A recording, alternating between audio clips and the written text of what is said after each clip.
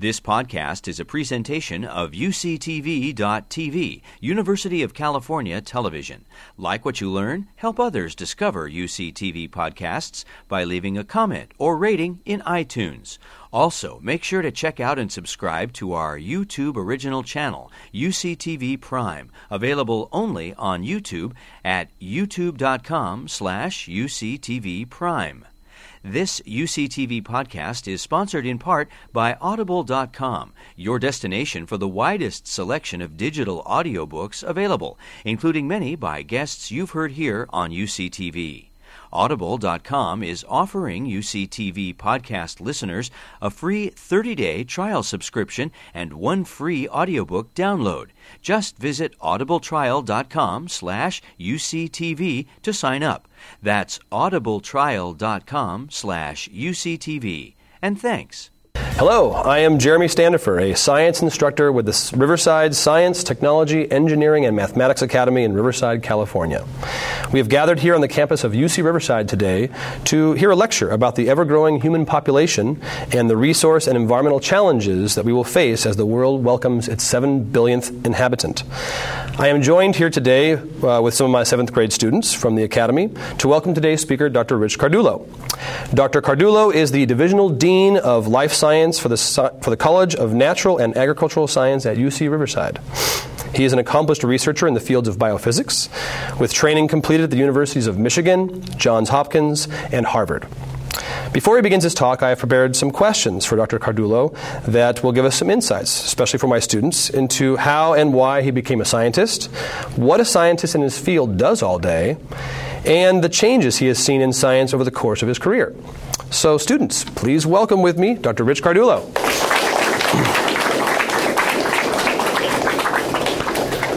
Okay, Dr. Cardullo, we have a few questions for you that the students have thought about. The first one is, for myself, I had a love of science as a child. I grew up in a family that supported science education, and I had some great teachers that helped me along the way. So my question for you, first one is, how did you end up deciding you wanted to be a scientist? Great question. I grew up in a very small town in Massachusetts on the East Coast. The town had 3,000 people in it. That's it. It wasn't too far from Boston, but it was full of woods and streams. And so my childhood was literally spent outdoors almost all the time, discovering nature on my own. At the same time, I was the oldest of 4 children, and my parents thought that they would like, as the firstborn, make me a physician. So they thought the way to do that would be to introduce me to science. So I had my first chemistry set and a microscope by the time I was actually 6 years old. I used to do experiments in the basement. What my parents didn't quite understand, although they were very supportive, was that in fact they weren't creating a future physician. They were encouraging me to discover and experiment and become a future scientist. So at a very young age, actually, by the time I was 10 years old, I pretty much knew I wanted to be a professional scientist as well as a professional teacher. We really strive in the STEM Academy to focus on research for these students at such a young age. What sorts of research do you do now? Mm-hmm. So over the course of my career, my research program has changed. You heard that I was something called a biophysicist now. But very early in my career, I was actually interested in physics and actually worked on, as a graduate student early on, worked with liquid helium, and we'll hear about helium in a little bit, at temperatures just 3 degrees above absolute zero. And at those temperatures, liquid helium has some rather unique properties. It's called a superfluid. It's really cool, literally. But my interests changed over time, and they actually still continue to change.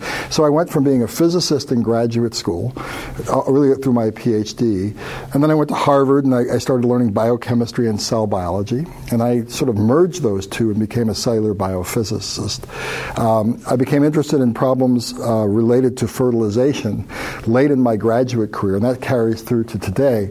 But even now, the questions I'm asking have moved from just basic physical questions about how cells interact with one another to what the evolutionary consequences of those interactions are. So the nice thing about being a scientist is, if you really love it, and this is true of any field, is that you're continually questioning and you're actually transforming yourself over time. Great. A couple more questions. So you talked about how science for you has changed in terms of your interests, but what changes have you seen maybe in the technologies or in the sciences that you do study over time? How have things changed? Oh my gosh. I mean, the technology itself has been incredibly different. When I was in college, beginning in college, our calculators were no more than the 4-function calculators that do addition, subtraction, division, and multiplication. That was it, and that was a big deal. We used things to make calculations called slide rules, and I'll actually show you one during this presentation. We didn't have computers, for instance, of PCs, certainly. The only computers we had available to us really filled rooms about this size. Although when I was in high school, we had a very interesting computer made by a company that doesn't exist anymore called Digital Equipment Corporation. And it used pieces of magnetic tape to store information. We had large pieces of paper with lots of holes punched in and paper tape where we would feed it in. And that was really cool back then, right? Great. Well, if you could choose one scientist, who would be your favorite? Who would be my favorite scientist? Again, that changes with time. But I have to say, and this is going to sound like a cliche, probably the person who I have appreciated the most historically was Albert Einstein. And, a lot of people will say that, but there are a couple of reasons. First of all, Albert Einstein's brilliance wasn't appreciated when he was in middle school, in high school. He was a patent clerk in Switzerland. He was 26 years old when he made 3 important discoveries. Those important discoveries one was called the theory of special relativity, which most of your science fiction movies that you enjoy take advantage of that particular idea. Another is the photoelectric effect, which actually has in its roots the development of all modern electronic devices. In fact, he won the Nobel Prize for that one. And then the one that relates to me is trying to understand what Brownian motion is, the random motion of particles. And he actually formalized that mathematically and made it a very powerful theory. So here was one person who was given very little, actually, wasn't given a chance, wasn't thought to be going to become a big scientist, and ultimately did because he had confidence in himself and he had his own special skills that he brought to bear, which transformed all science, not just physics, but biology and chemistry as well. Fantastic. All right, one last question, and we'll let you get started with your lecture, and that is, other than science, what other interests do you have, or what other interests do you have in your fields? So you've heard me say that science is a creative endeavor, and so I like to do a lot of things. I play piano. I sing, actually, in a number of different groups. I'm a bass, which is low register, in 2 different groups in Riverside. I also like to exercise a lot, so I was always active. I wasn't in formal sports, but when I was in college, I fenced, so I actually used a weapon called a foil. I now run, so I've run 12 marathons, and I didn't start running marathons until I was 40 years old, and I'm not close to 40 anymore, but, again, over time, I've changed the things I'm interested in, and I think it keeps me active, whether it's athletic, or it's singing, or it's playing piano, or science. Thank you so much for your insights. We look forward to hearing your lecture on population. Hey, thank you. Thank you very much. Okay, so the title of this talk is Earth 101, Too Many People. Now, I've got 4 favorite colors. Those colors are brown and green, and blue and white. And one of the reasons those are my favorite colors is those happen to be the dominant colors on our Earth. Okay, so if we look at our Earth from space, this is what we see, right? How many of you have seen a picture that looks like this? Right, most of you. This is what, with all of our technology, this is what our planet looks like. Those colors come about in many cases, because of the interactions between the physical environment and the biological environment. Life itself makes a major contribution to these colors. And whether we look at this hemisphere or this hemisphere, this is what we think of when we think of the Earth. However, if we want to understand human impacts on something as simple as that image, One only has to go to the website for the European Space Agency to see what the Earth currently already looks like. It has transformed incredibly over the last 50 years. In fact, the Earth looks like that from space, in a sense. All of that represents all of the space junk and satellites that are now orbiting the Earth that man has put up there. Okay? That is our Earth. That is a good example of what humans do to affect the environment. Now, many of these things are great. They give us our cell phones, they give us our high-definition TV through satellite, they allow us to communicate all over the planet, but we have transformed it. Perhaps the biggest way, however, we've transformed the planet is over the last few centuries is what's happened to our human population. We are incredibly successful as a species for one important reason, and that reason is we are creative, we are intelligent, we can accept challenges that no other species can, and we can overcome them. And one of the themes of this lecture is going to be, to what extent can we continue to do that? So I'm going to break this talk down into a couple of different areas. The first one is going to be on documenting human population on the planet. So we're going to go through a brief history, and I have to start with some reference period. So we're going to start with 0 AD, and I'll show you as we go through very quickly what's happened to the population of the planet. Okay? So at 0 AD, we believe there were somewhere around 170 million people on the planet. Now at 0 AD, certain people around, especially around the Mediterranean, were getting around with things like chariots. We had populations in China, for instance, and parts of Asia, where we had a lot of people who had their own cultures, contributing to art and science in their own right. If we now start jumping up 1,000 years later, the world's population hadn't even doubled yet. We went from 170 million people to 265 million people. During this time period, right around 1000 AD, Leif Erikson discovered North America, we believe. The Chinese invented gunpowder. Middle Eastern, especially Arabic cultures, used the scientific method. They modernized medicine. Technology advanced. This is a period of time that most European cultures call the Dark Ages, but it was anything but. If we go another 800 years, the world population was still less than a billion. So right around 1800 AD, Thomas Jefferson was elected our president, third president of the U.S. The Industrial Revolution was underway, and we were learning how to harness power, mostly back then in the form of steam, to power machines. If you jump up to 1927, this is when the Earth's population was then 2 billion people. This was the Roaring 20s. The U.S. was very prosperous during that period. Automobiles were common, and commercial flight began around 1927. That time, the planet had 2 billion people. Now we're going to jump up by 1 billion people. Okay, so 1 billion people was right after I was born, 1960. We had our first computers. At that time, communist China was about 11 years old. So 3 billion people, 1960. And again, for my reference point, I was 2 years old in 1960. I was 2 years old. Okay.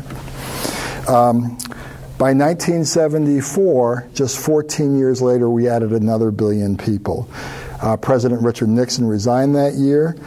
The remains of, at that time, the closest living hominid relative that we knew about, named Lucy, was discovered. 1987, 13 years later, another 1 billion people were added to the planet. And now one of the things I want you to look at is look at the distribution of people. You'll notice that most of the world's people up to now had lived along coastal areas or near rivers. Now they're starting to move inland because they're frankly becoming crowded. Look at the population density in Asia and portions of Africa. Look at Europe. It's almost completely covered. Each of these dots that I've been showing you that are now starting to fill in represents 1 million people. Okay? By 1999, okay, so now we're getting around the period of time that who was born? So 1999. Okay, we had 6 billion people on the planet. Okay, our first real laptop computers, the Apple iMac, were really sort of was coming forward. The Europeans started the euro as their currency, as part of their economic unification. Episode 1 of Star Wars came out that year. The worst Star Wars movie ever, I think. But still, needed Episode 1, which was really the 4th movie that came out that year. Okay, now this year, and this is not this year, but this year, meaning last October, right around Halloween, the planet reached, we believe, 7 billion people. 7 billion. Okay, that's a lot of people. By 2030, we project there will be now 9 billion people. So between now, 2012, roughly, and 2030, we will add another 3 billion people to the planet. And now notice where those people are living. Right? Many of those new people are now moving into areas that had previously been thought to be inhospitable. Right? This is what's going to happen, we believe. And as you'll see, there's probably very little we can do about that. We're most certainly headed towards 9 billion people by the year 2030. Okay, now if we look at the distribution of that, most of that is in so-called underdeveloped countries versus developed countries. Okay, certainly since around 1960, look at this light blue curve. Right, most of the major growth has occurred there in Africa, Asia, Latin America, certain islands in the Caribbean, and then other areas in the South Pacific and in the Indian Ocean. Europe, North America, Australia, New Zealand, and Japan are pretty much stable for a number of reasons. In some cases, Europe is stable simply because they've already maxed out with their population density, we believe, given their current quality of life that they want to maintain. But there are other reasons that we'll explore through this talk. So we're going to look at a couple of different world maps. Okay, the first one is the fertility rate. Now what that is, it's the number of children born per female.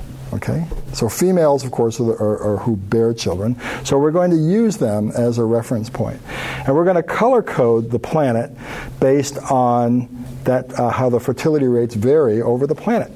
So if we look at a country like the United States, you'll see it's sort of a light blue, and that represents just over, actually, 2 children per female in this country. Okay, and you'll see that there are many places that are either light blue or a little bit darker blue, which is even less. So one of our nearest neighbors, Canada, actually has a lower fertility rate than the U.S. Just to the south of us, Mexico is somewhere around 3. It's much, much lower in places like Russia and in certain parts of Europe. Okay, but if we look at this continent, which is Africa, we see that there are many countries that have a fertility rate that isn't 2 or even 3.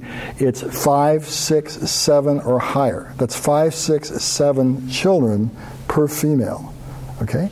So there are portions of the world, okay, and Africa is considered an underdeveloped continent with many underdeveloped countries, where the fertility rates far exceed the rest of the world. Okay? Now, let's look at another thing that we're all interested in, which is life expectancy. Okay? If we look at life expectancy, and this is years, so the more green, the higher the life expectancy, we see that in the U.S., the life expectancy is somewhere just over 80 years old now. Okay? If you compare that with around 1900, we've gone from about 50 years old to about 80 years old in just a century. So huge gains in life expectancy. So those countries, interestingly enough, that had small fertility rates, you'll notice also have high life expectancy rates. But again, let's look at Africa. What do you see? You see that their life expectancies are much lower than ours.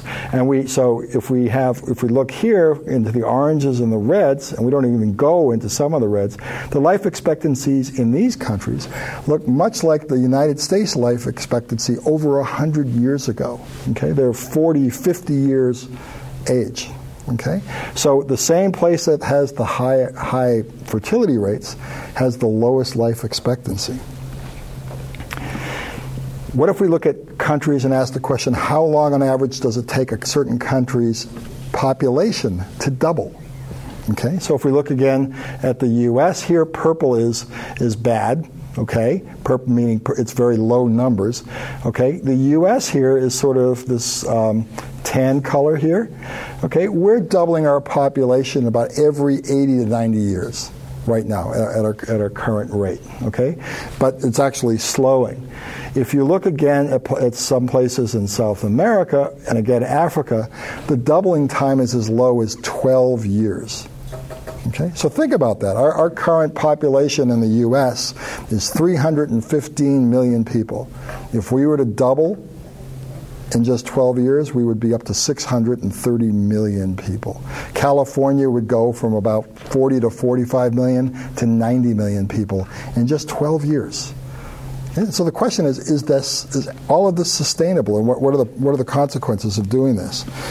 Well, if we look at population growth over time again, and now we go back, to when humans first started inhabiting the planet, we can really go back to about 10,000 years to look at Homo sapiens. You'll notice for long periods of time, it grew, but at very slow rates. And even though we had major sources of death on the planet, okay, so for instance in the 15th, 16th century, we had the plague, the Black Death, it made very little impact on human populations worldwide. But starting at around 1800, look what happens. The world's population starts to grow exponentially. And I've already shown you the pictures of what's happening over this time period in terms of population density on the planet. It goes up and up and up. This particular curve is called the J-curve. And the question is, where is it going to end up? Now, this is an optimistic curve that has us leveling off based on data from the UN by about 2100, at something like 11 billion people on the planet. 11 billion. Sounds like a lot, doesn't it? But that's an optimistic number. But a variety of things can happen to affect that. And again, we need to ask the question, can the Earth actually sustain that? Can we have all those people on the planet? Okay? Just to put this in perspective, here's a 78-year gap. Okay, and you'll notice that it ends this year, 2012. The reason I chose 78 years because this happens to be the average life expectancy of a male in the United States. Females live longer on average. So this is a male. So if I were born 78 years ago and passed away this year, this is the growth difference I would have seen over my lifetime on the planet, okay? From just around 2 billion people to 7 billion people. 5 billion people added to the planet over my lifetime. That's incredible. Okay?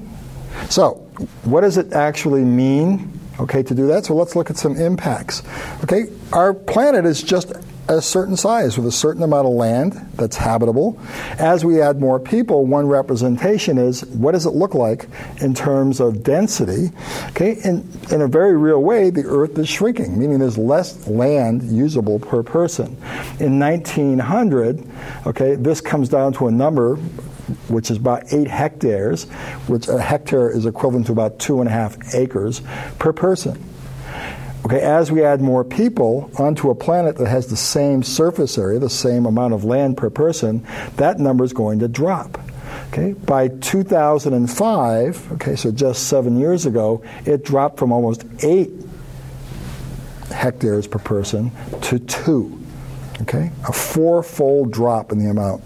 Okay, that means all of the land that you need to get your water from, your food from, dump all your waste into, okay, is just this small number now. And believe me, when you're talking about all of those things, that is a very small number.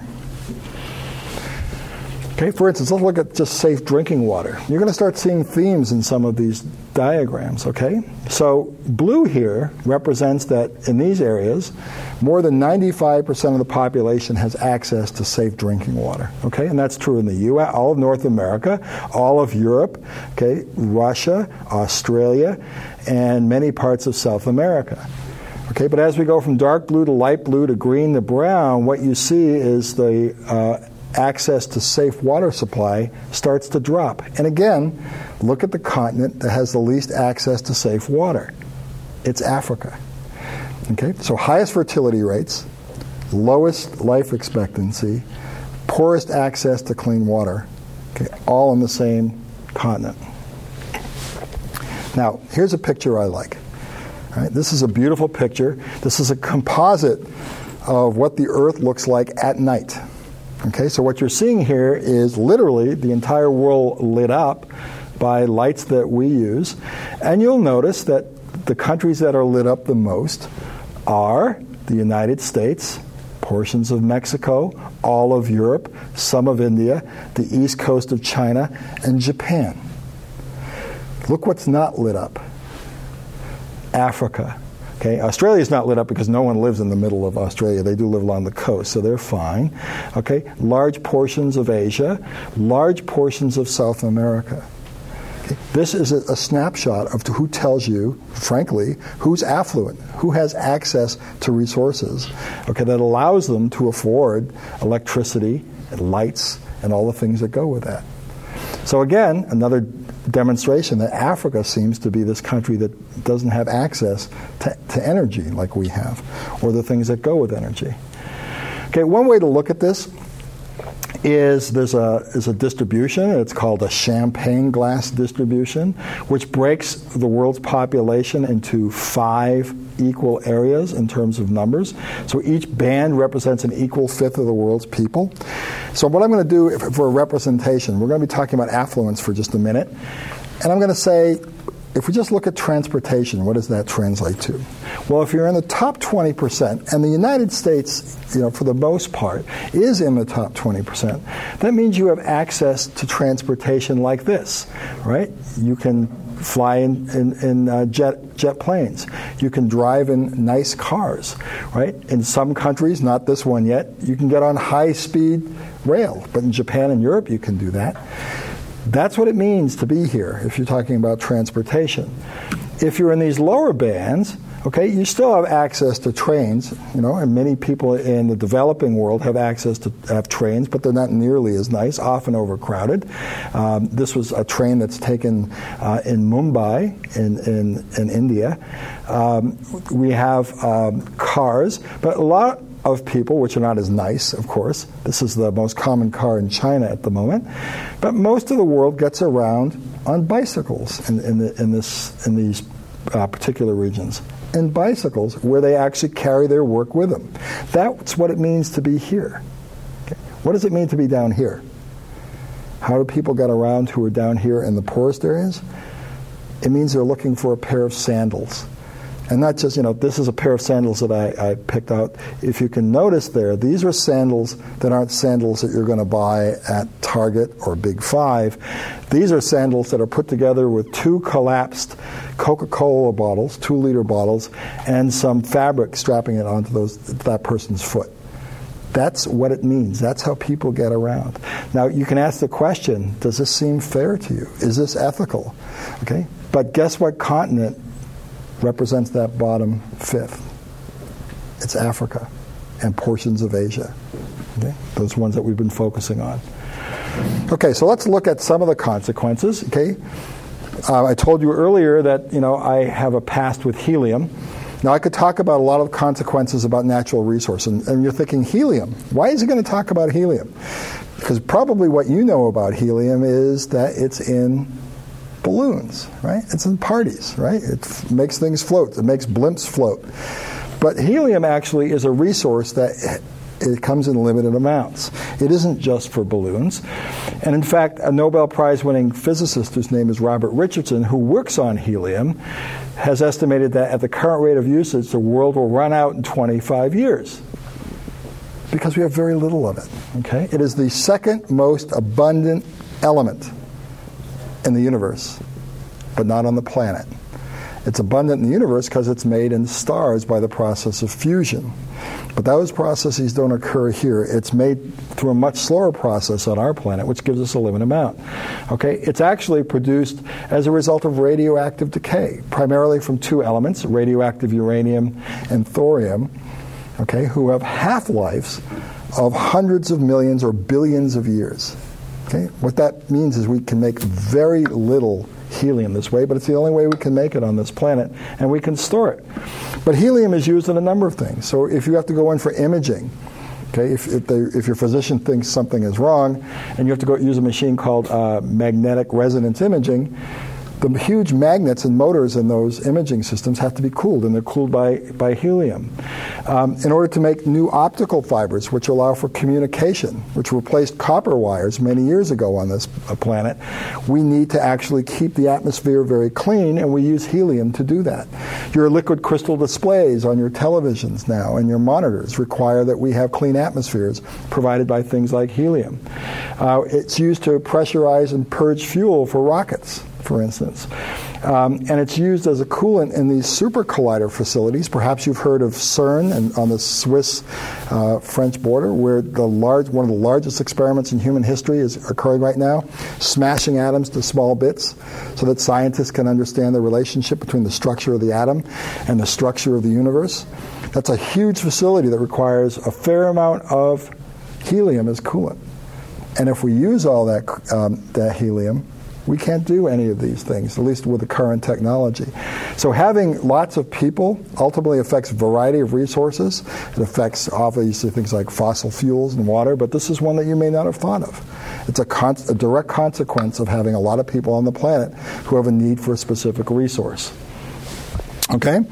So, if you are familiar with the Bible, you may have, especially in Genesis, there's a lot of begetting going on, right? Which is making the next generation of people.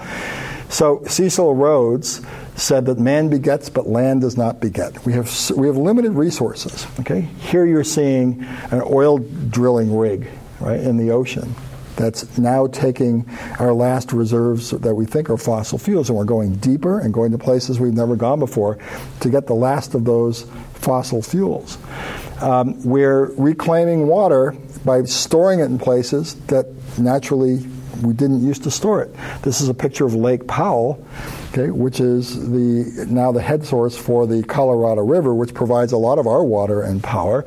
But this is about 400 feet deep, or at least it is 400 feet deep when it's full. It's not full at the moment. But this all used to be land. Right? We've reclaimed a lot of water. We strip mine still in places like West Virginia for coal, for another source of fossil fuel. A new practice is trying to get the last reserves of natural gas out of the planet. They're using high-pressure steam and water in a process called fracking, which we're afraid is going to hurt our water supply. But we're currently doing this. We're deforesting many of our rainforests, the source of all the oxygen in which we breathe. And then we create things like the ozone hole. Okay, which still exists, but it's actually a testament to what we can do, because the ozone hole was created by man-made compounds, which used to be parts of aerosols. And we stopped that a little over a decade ago.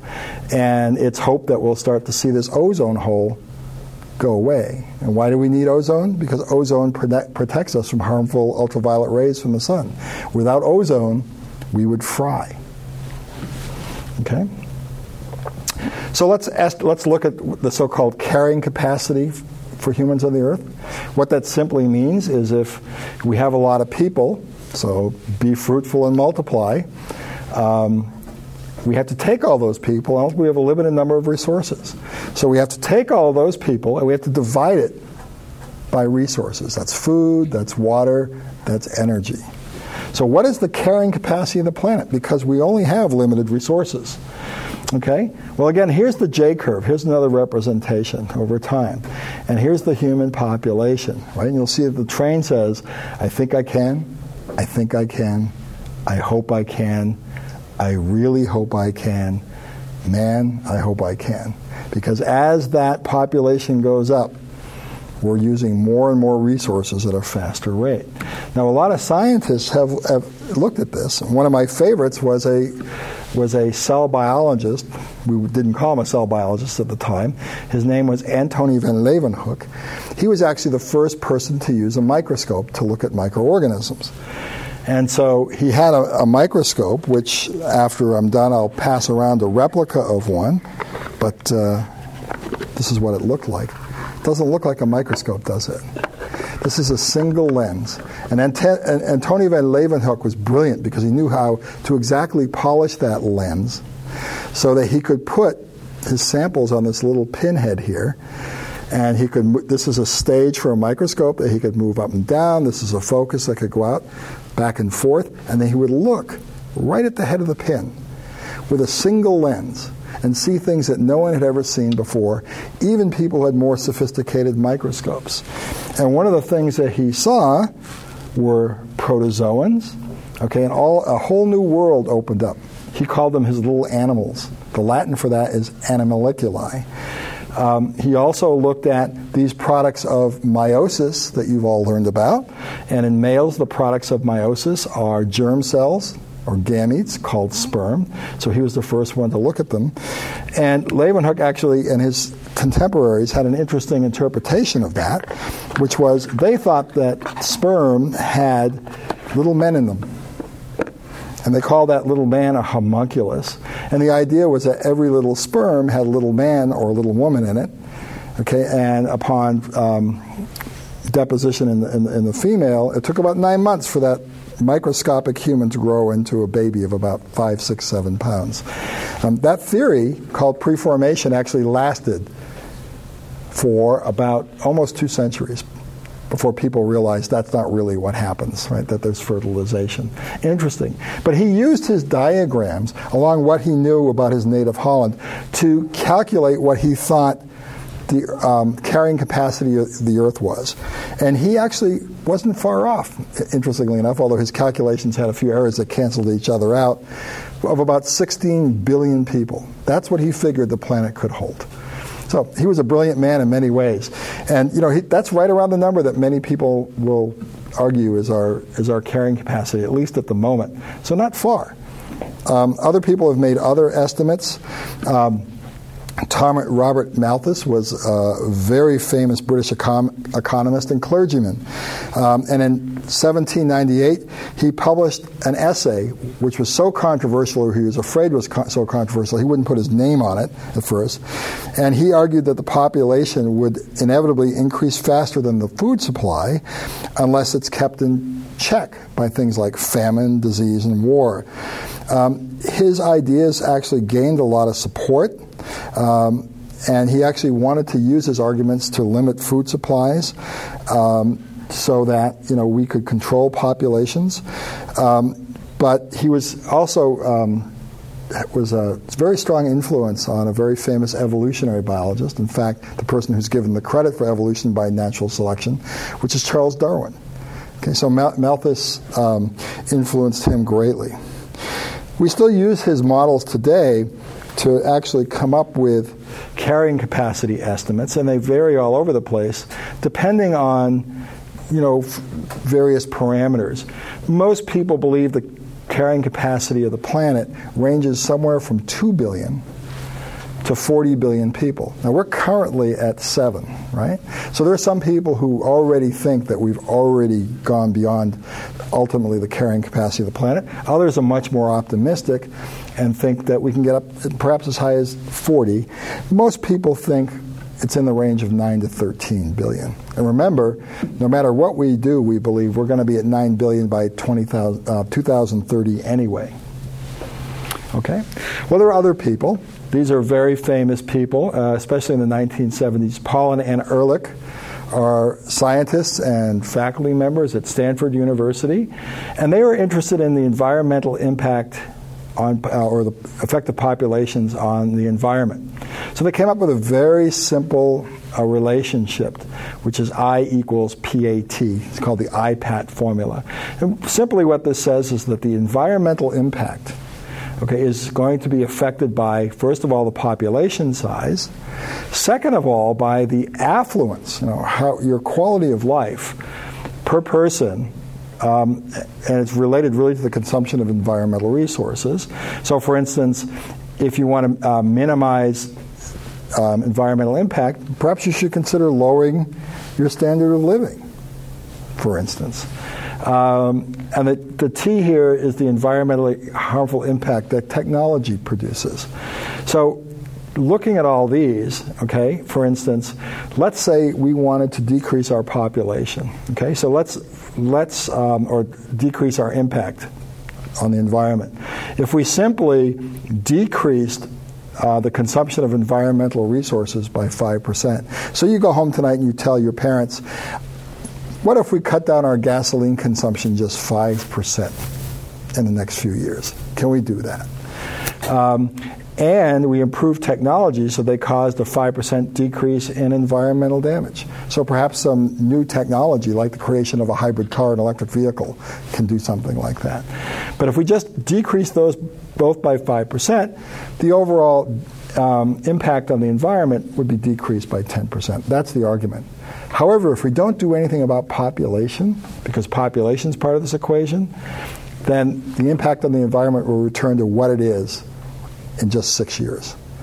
So you can do a lot with these two, but ultimately the argument is we've got to do something about population as well. Okay?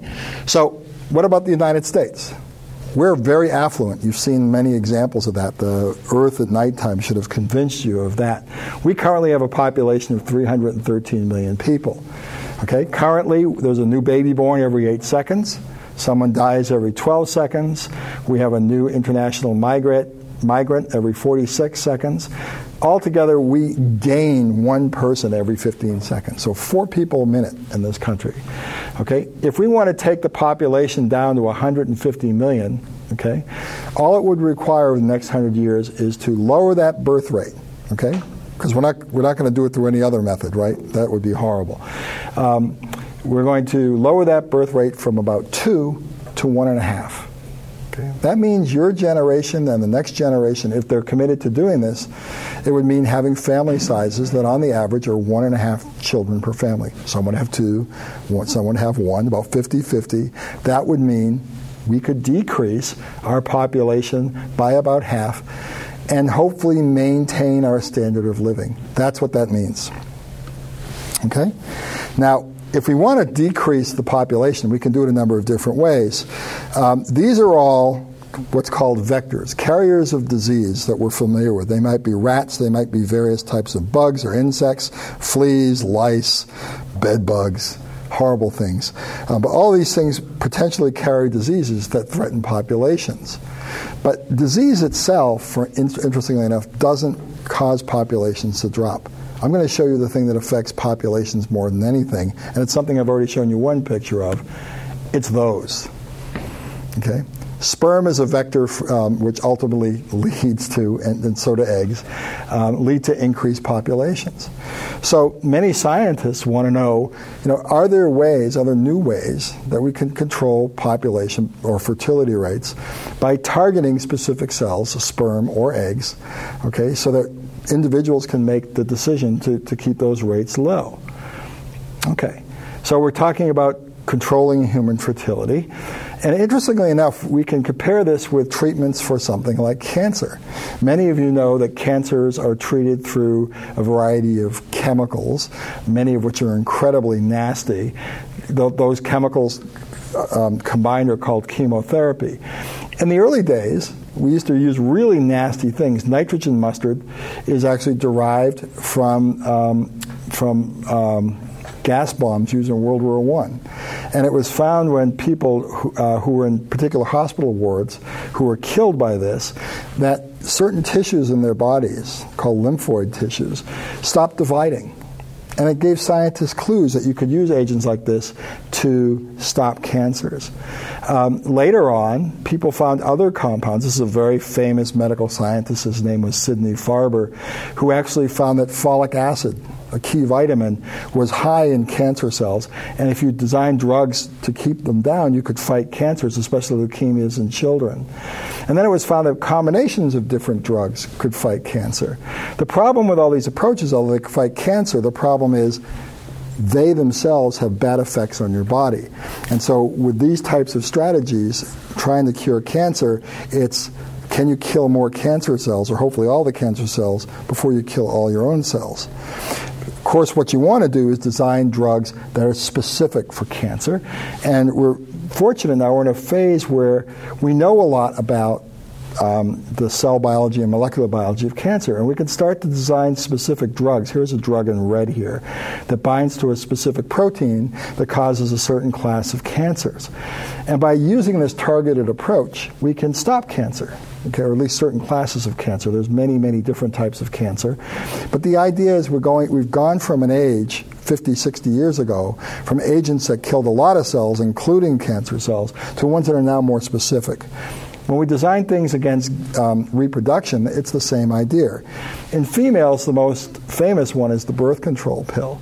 And the birth control pill has an interesting history that started really in the 1950s through the 1970s. And the birth control pill is still incredibly powerful and widely used today.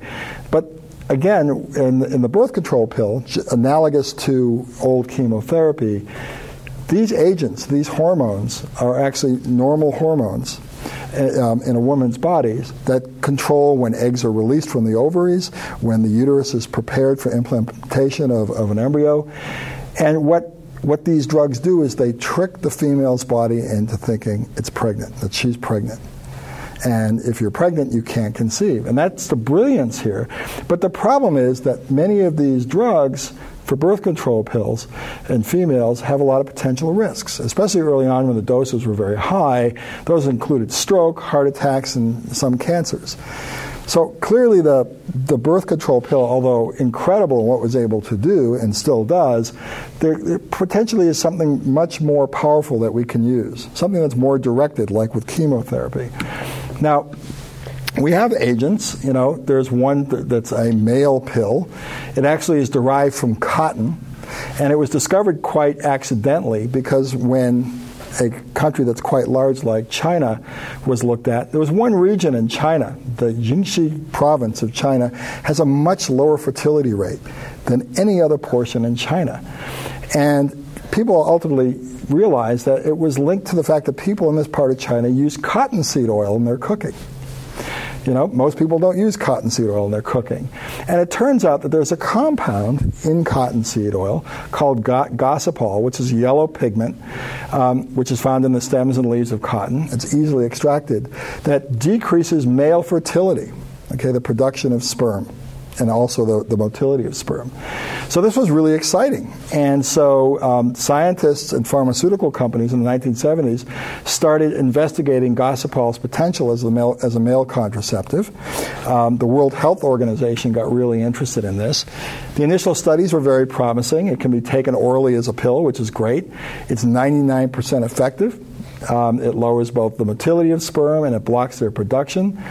It's reversible in most men. And it doesn't upset the hormonal balance in males like the pill can do. So it looked great. The problem is that it acted on a very important chemical pathway, which you'll learn later, is involved in glycolysis. It's involved in energy production. And it blocks a particular enzyme in that pathway. When they started really looking closer, they found one of the things that it does, it decreases potassium levels in your body. And potassium actually happens to be a very important ion in your body. It ultimately is related to, for instance, how well you can move your muscles, and many of your body functions occur.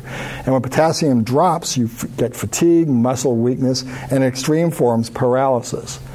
Higher doses actually, it turned out, lead to sterility, meaning these males will never reproduce again. And in fact, only 10 times the dose of what was needed for birth control, it was found that it was often killing people. That's one form of birth control, but probably not a good one, right? So ultimately, the World Health Organization argued against using it. But interestingly enough, there are countries in the world now that are investigating using it as a permanent method for controlling fertility in males.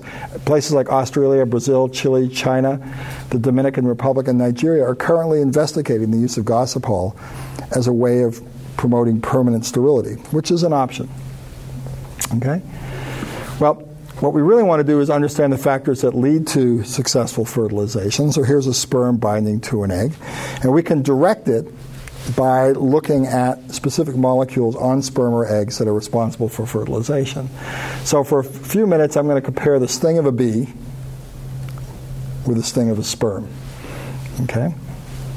So it turns out that sperm have a protein called an enzyme on their surface, and this particular enzyme breaks apart a very common molecule in our body. Okay, we can take a gene sequence, so that's a sequence of that gene. Those 4 small letters represent the 4 bases that make up DNA.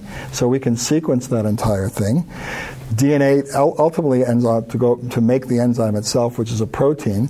Those capital single letters all represent individual amino acids that make up a protein, so we know that. And we can actually use modern computational tools to tell us how that protein folds, and it's the protein folding that actually is responsible for its function. Okay, now that particular enzyme breaks a molecule up called hyaluronic acid. Now, hyaluronic acid is made up of this red and this blue here represent 2 different sugars linked together by this oxygen atom. Okay, and then they go on to repeat again and again and again. It would be like taking Legos of red and blue and just making a long line of red and blue Legos. Okay, this hyaluronic acid is very important in our bodies. Okay, the hyaluronic acid contains something like 250 to 50,000 repeating units. 1 gram of this can actually bind up to 6 liters of water. Okay, so you think that if you think of diapers, disposable diapers, that the polymers there are designed to absorb lots of water, we should be putting hyaluronic acid in diapers that absorb a lot more water. The average human has about 15 grams of this in their body, and they turn over about 1/3 of it every day, meaning they're breaking it down and making new hyaluronic acid. It's a major component in your eye, in the fluid in your eye called the vitreous humor. It's about 2% hyaluronic acid, and its function is to keep it as an aqueous or water-filled environment. It's a major lubricant in our joints, especially in our knees, in our hips and our elbows, and between our vertebrae. And it also turns out to be, so there it is, it's in the eye, it's in the joints, but it's also a major component of eggs that are ovulated. So this large circle here is a sphere, actually, and that's an egg. And then all of these other dots are another type of cell called cumulus cells, and they surround an ovulated egg. And what ties those eggs together is this molecule, hyaluronic acid. Same stuff that's in your eye, same stuff that's in your knees. Okay? So we can target contraception, okay, because the sperm actually has an enzyme on its surface, this hyaluronidase. And the way it gets into that egg is it carries that enzyme on its surface. Okay? It's an enzyme that initially was found in the bee venom. It was found in bee venom. So hyaluronidase in bee venom, when you get stung by a bee, the problem the bee has when it stings its prey, okay, you're not prey, a bee is not interested in you, but if the venom, you want the venom to get in the individual. Well, the problem is there's always hyaluronic acid in those cells, as well as other things. So you need a compound, you need an enzyme to break down that matrix, the hyaluronic acid, so the venom can get in there. Okay? So that initial gene sequence I showed you was a sequence which we related to that bee venom hyaluronidase. It's also on the sperm. The sperm is using it to get through that hyaluronic acid through these cumulus cells, ultimately get to the egg. That is a potential target. Now that we know that, we can design compounds against that enzyme to block fertilization. Okay? There's other things that we can use contraception for. It's not just for humans. Here's a very famous scientist here at UCR. His name is Dr. Alexander Reichel. He's in our entomology department. He's actually designing contraceptive strategies to stop ovulation in female mosquitoes, especially mosquitoes that carry diseases like malaria and dengue fever. So we can use these same strategies, not just to control fertilization in humans, but also in things like insects as well. If we look at places like Australia, okay, Australia, as you probably know, had a relatively small population until certain European populations moved in, mostly from Great Britain. They brought with them many of their animals, some of their crops. They created ecological problems. They have huge problems with mice. They have huge problems with foxes. Okay, that they introduced. They introduced the foxes because they also brought in rabbits. And Those are rabbits sitting around a watering hole. The environment was such that the rabbit populations took off. So there's many rabbits, and having that many rabbits destroys the ecosystems. They thought they could solve the problem by bringing in foxes. The foxes themselves have taken off, so they got many, many problems. The way they're trying to control this in Australia right now is actually designing contraceptives against these animals. Okay, again, the same reason why humans impact the environment, certain animals, often introduced by humans, do the same thing. So we can use the same strategies. Okay, so what are we going to do? What are you going to do is the real question, because, my generation is about done. We've left this for you, right? So what are the types of things that we need to think about? We've talked about fertility control. We've talked about the environment. We clearly have to start making some smart choices. Okay, well, there are a few solutions, right? A very famous population biologist named Joel Cohen says there's 3 possibilities, right? And these all relate to eating, interestingly enough. So we could think of everything as a pie, okay? So one idea is, just through technology, make a bigger pie. Increase our productive capacities through technology and innovation, right? So far, we've been able to do that quite successfully. We could put fewer forks on the table, right? So meaning reduce the numbers and expectations of people through such means as family planning and actually becoming vegetarians. Because one of the things that we know is that the production of meat is incredibly expensive. Okay? You're going to start hearing more and more about human carbon footprint. And one of the biggest contributions to that carbon footprint is the production of meat.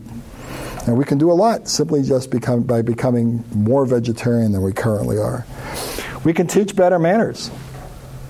And by that we mean socially, changing in terms of people's interactions through improved planning and government to enhance social justice. What are we going to do about continents like Africa? Is it fair to continue the way we have? Is it fair to say we're going to be affluent but other parts of the world are not? These are all decisions that you're going to be making. Now, long before you were born, but right after college, I went to graduate school. And this is what my world looked like. Okay, I had to take things I was moving down to Baltimore, Maryland to go to graduate school in Johns Hopkins. Well, if you look at all that stuff, right, that weighed, I estimate, somewhere around 500 pounds. And I think I'm probably underestimating because I had an awful lot of books and albums. But 500 pounds. This is 1981. Okay, I was 23 years old. All of that stuff and more now can be done by that thing, right? 500 pounds versus 4.9 ounces, right? All of that technology in that short period of time. 500 pounds, 4.9 ounces. That's what technology can do for us. That's what a sharp mind can do for us. And if we look at over that period of time, all of the things that we've been able to make, okay, these are just some of the examples of where technology has brought us in just the last few years. This is what you can do. This is what you will do with a science education. This is what you will do with a creative mind. This is how you'll solve the problems. That's one important part of preserving a planet that we all want to look like this. Thanks. You've been listening to a podcast by University of California Television. For more information about this program or UCTV, visit us online at uctv.tv.